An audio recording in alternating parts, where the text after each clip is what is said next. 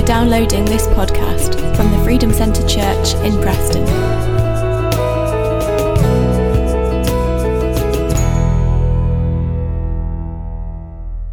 Good morning. It is good to be together again. Hope everyone is well.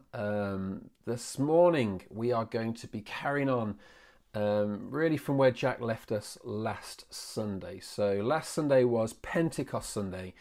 And we looked about how the Holy Spirit, when it first came and filled that early church. This morning we're going to move on a little bit of what that means for us, what that means, what that looks like, what difference does that make for me and for you as we live our life.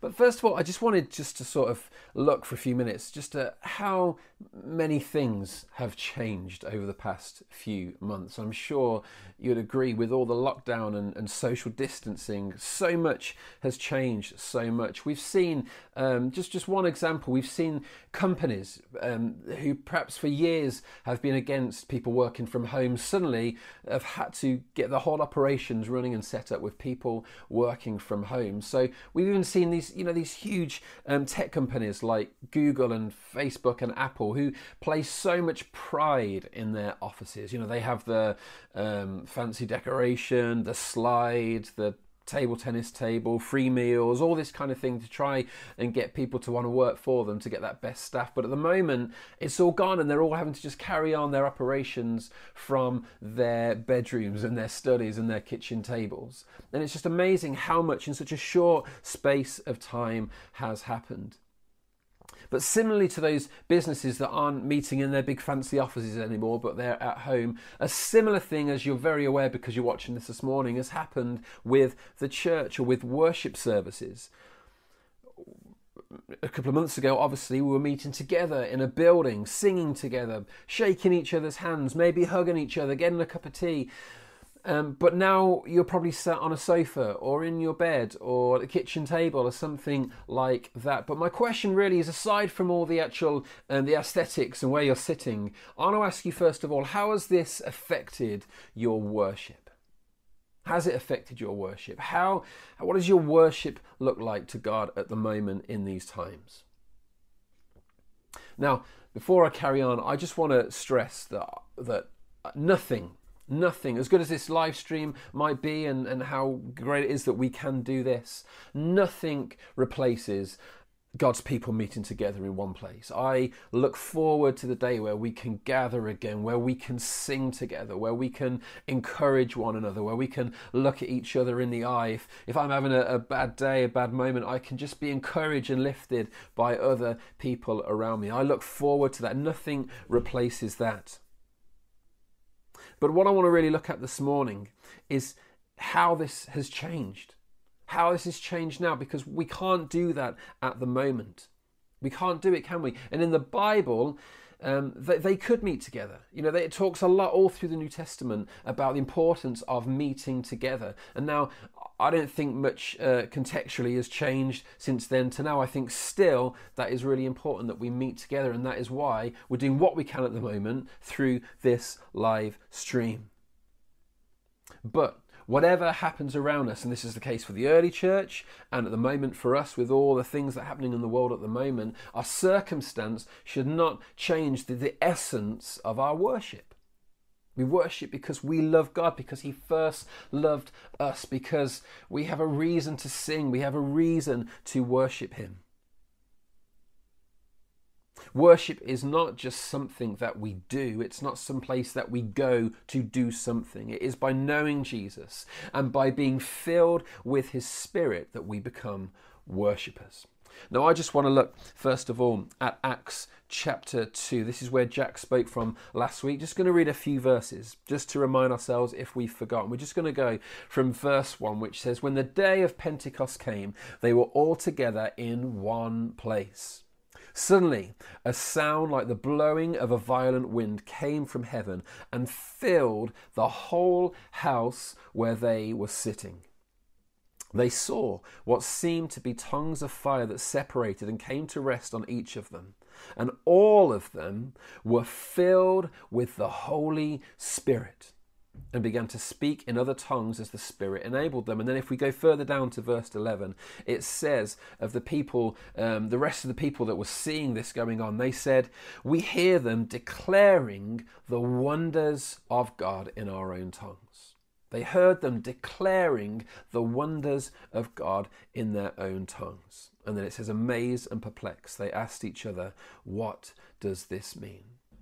So just before we carry on, let's just pray. So God, I thank you that we can gather around your word this morning. I thank you for this story which we can read that can encourage us and can give an insight in what it is that you're calling us to as a church this week, in this season, and for always, God. So we pray, speak to us. Let us hear from you. Let us tune in to what you're trying to say to us this morning, I pray. Amen. So after Pentecost, we see worship spill out of the walls of the church. It started in the upper room and they were filled, but really quickly it poured out, and the rest of the community, very quickly, they could see them. It says they heard them declaring the wonders of God. Worship didn't just stay in that one room where they gathered together. It spilled out, and it was evident to the rest of the community the whole time. The rhythm of church, I always think, should really be we gather and then we scatter, we disperse, we go. The rhythm of church should be fill us up and send us out. The rhythm of church should not be that we just come, have a nice time, have a coffee, see some friends, sing some songs, have some nice poignant thoughts, and then we just go on our merry way. It should be that we come, we get filled up, and then we get sent out in the power of Jesus' name to be all that Jesus wants us to be. And I'm fully aware of this story in Pentecost. You know, God's Spirit came, and it's a really odd story. There's some stuff going around which can just seem confusing and bizarre. Now, I don't do this at all to patronise in any way, but I actually love the way this story is written in the Jesus Storybook Bible. I was reading this to my boy the other night, and I love this book. I honestly would recommend this book to any of you because I think it's fantastic, the way it brings out the narrative of the Bible. But this is not a direct translation of the Bible. This is Sally Lloyd-Jones, the writer, just writing really well to try and essentially for kids, but I just think it's really helpful. I'm just going to read just a little bit from this because I just think it's fantastic. And it says, how it happened, they didn't know. It's talking about that early church. But they knew that God's power had struck their hearts ablaze, and Jesus himself was coming to live inside them. They had seen Jesus go away, but now he was closer than he had ever been inside their hearts. And this time, nothing could ever separate them. Jesus would always be there with them, loving them, whispering the promise that would get rid of the poison and the terrible lie and the sickness in their hearts.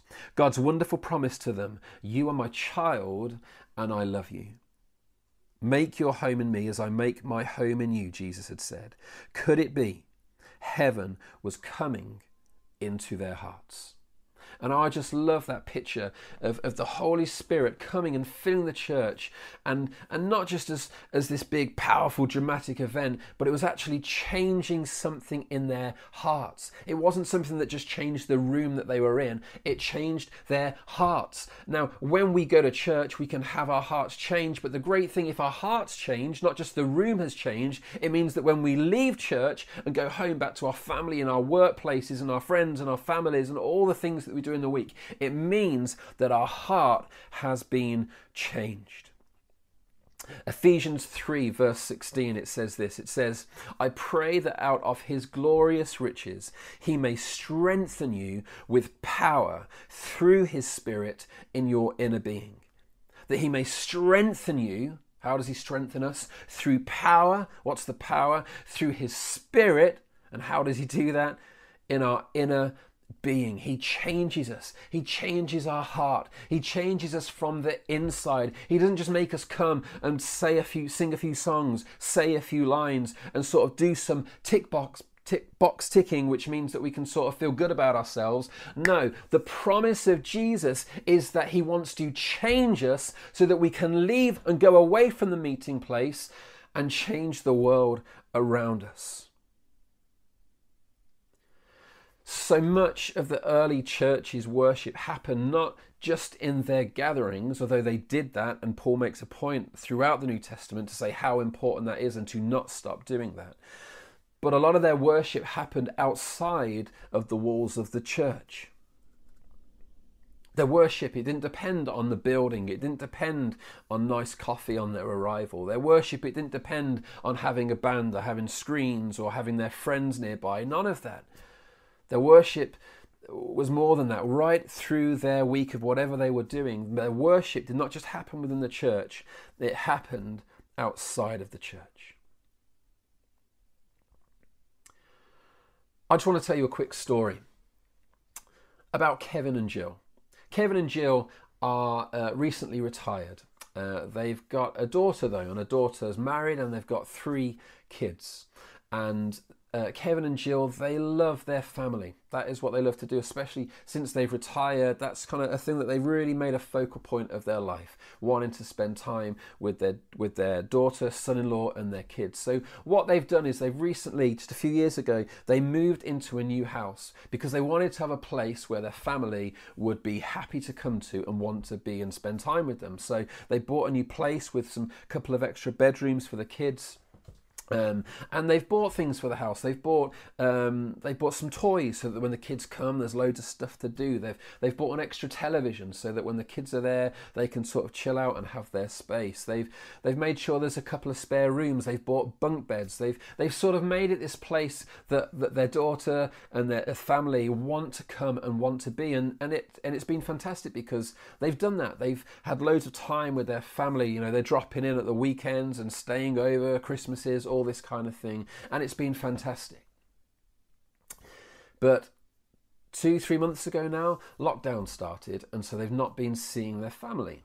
They've not seen really their daughter very much. Their kids have not been able to come over and do all the things that they used to do. But then a few weeks ago, lockdown was lifted that little bit, and they were expecting that their daughter might come round and meet up with them in a park or something. And that phone call never happened.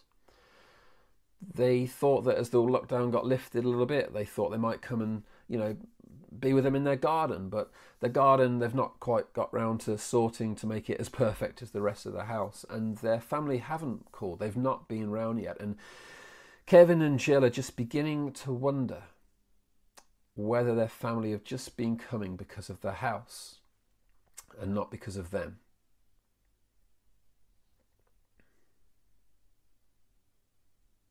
I wonder whether for some of us, God is wondering the same thing about us, maybe. Maybe for a long time we were coming to church, we were gathering, we were singing the songs, we were lifting our hands, we were going to the small groups, we were getting there early, we were helping out with this, that and the other. But maybe God is just sort of thinking, where are you? Where's my worship? Where's my worship? Ephesians chapter 2, just a few verses before what we spoke about just a few minutes ago. It talks, just an amazing few verses about how the church is not the building, it is the people. It's something we often talk about, isn't it? Church, what is it? Not the people, not the steeple. The church is the people, not the building, that kind of thing. But I just love the way that it's written here in Ephesians. It talks about the church, and it says that Christ Jesus himself is the chief cornerstone. This is chapter 2, verse 20. It says that Christ Jesus himself is the chief cornerstone. So not any of the physical building or any of the things that are inside of the building, but it says that Jesus Christ himself is the chief cornerstone. And it says, in him, the whole building is joined together and rises to become a holy temple in the Lord. And in him, you too are being built together to become a dwelling in which God lives by his Spirit. The church, as we've said, is not the building. At the moment, churches up and down the country, around the world, cannot meet together at 10:30 on a Sunday morning. But how good is it, perhaps more than ever, that the church is not the building. The church is me, and it is you, it is us. It is something that God is building. It says in this passage that it's not that we're drawn together by meeting physically in a nice building and having coffee and singing songs. It just says that in him, the whole building is joined together and rises to become a holy temple. We need to make sure that we are in Jesus this morning. We need to make sure that we are not just doing what we're doing because of the Sunday morning and the programs and the things that we like to do and get out because it adds some structure and ritual to our week, all that kind of thing. Although that is brilliant, and we're going to be getting back to that, and I can't wait to get back to that. But the church being built does not depend on the building. It does not even depend on a live stream. This is brilliant that we can do this. This is a way that we can be together in some sense. But the church is more than a building. It is more than a live stream. It is more than a Zoom call. The building is me and it is you being filled up and then being sent out into all the places that we live and the paths that we cross during the week. As we finish, I just want to read a passage from an old A.W. Tozer book, a preacher, writer from many years ago. And he says, if you can just bear with me as I read this, it's just powerful words. He says that many of us, it says that we think of worship as something that we do when we go to church. We call it God's house. We have dedicated it to him. So we continue with the confused idea that it must be the only place where we can worship him. We come to the Lord's house made out of brick and wood and lined with carpeting. We are used to hearing a call to worship. The Lord is in his holy temple. Let us all kneel before him. That is on Sunday, and that is the church. Very nice. But Monday morning comes soon. The Christian layman goes to his office, the Christian school teacher goes to the classroom, the Christian mother is busy with duties in the home. And on Monday, as we go about our different duties and tasks, are we aware of the presence of God? The Lord desires still to be in his holy temple, wherever we are. He wants the continuing love and delight and worship of his children wherever we work. Is it not a beautiful thing for a businessman to enter his office on Monday morning with an inner call to worship? The Lord is in my office. Let all the world be silent before him. And this is the hard bit. Are you ready for this? It says, if you cannot worship the Lord in the midst of your responsibilities on Monday, it is not very likely that you are worshipping on Sunday.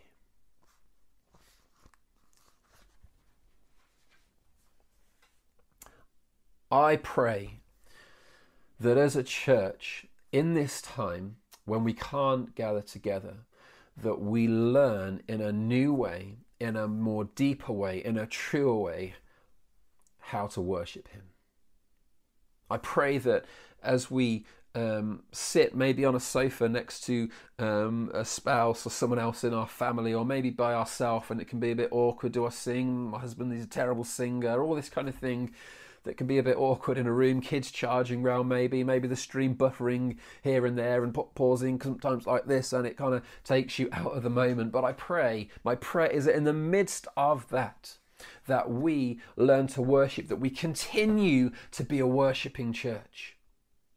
I pray that whenever it is that we meet together again and we can sing together, that we're not rusty in our worship, that our muscles haven't got floppy because they've not been used for weeks and weeks and weeks. I pray that when we meet together, that we are full of worship in a way that we weren't before we left. When we gather again, our hearts are full of worship for God in a way that they have not been before.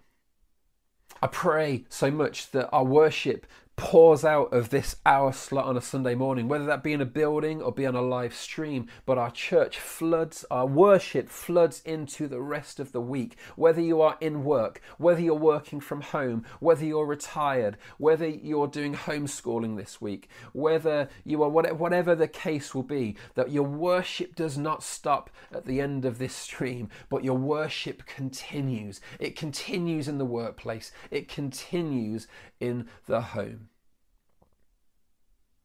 Worship for me has just been such a gift.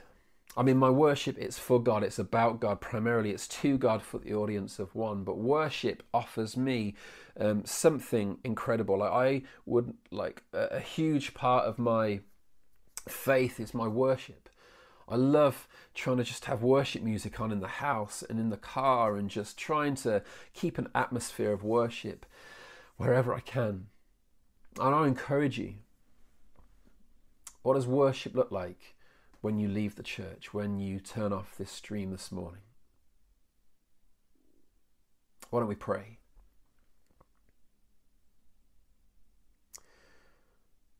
God, I thank you for the gift of the Holy Spirit. God, I thank you that the Spirit is not something that we need to be find weird and nervous of, God, but it is something which just melts our hearts and makes our lives better. God, I just pray that you fill us with your Spirit now. God, fill me with your Spirit. Why don't you just make that your prayer in your home right now? Say, God, come Holy Spirit and fill me. To make that your prayer. So, Holy Spirit, come and fill me. Make it your prayer and say, Holy Spirit, fill me up and send me out. God, I pray that as a church, that our worship would not stop when this stream stops, but let our worship flow out of this hour into the rest of our day, into the rest of our week, into all the places where we work and go and people we talk to.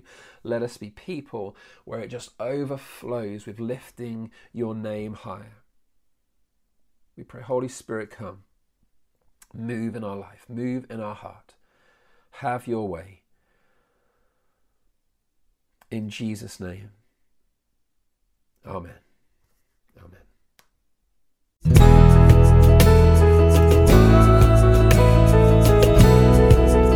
For more information about our church or to access more of our resources, please visit thefreedomcentre.com.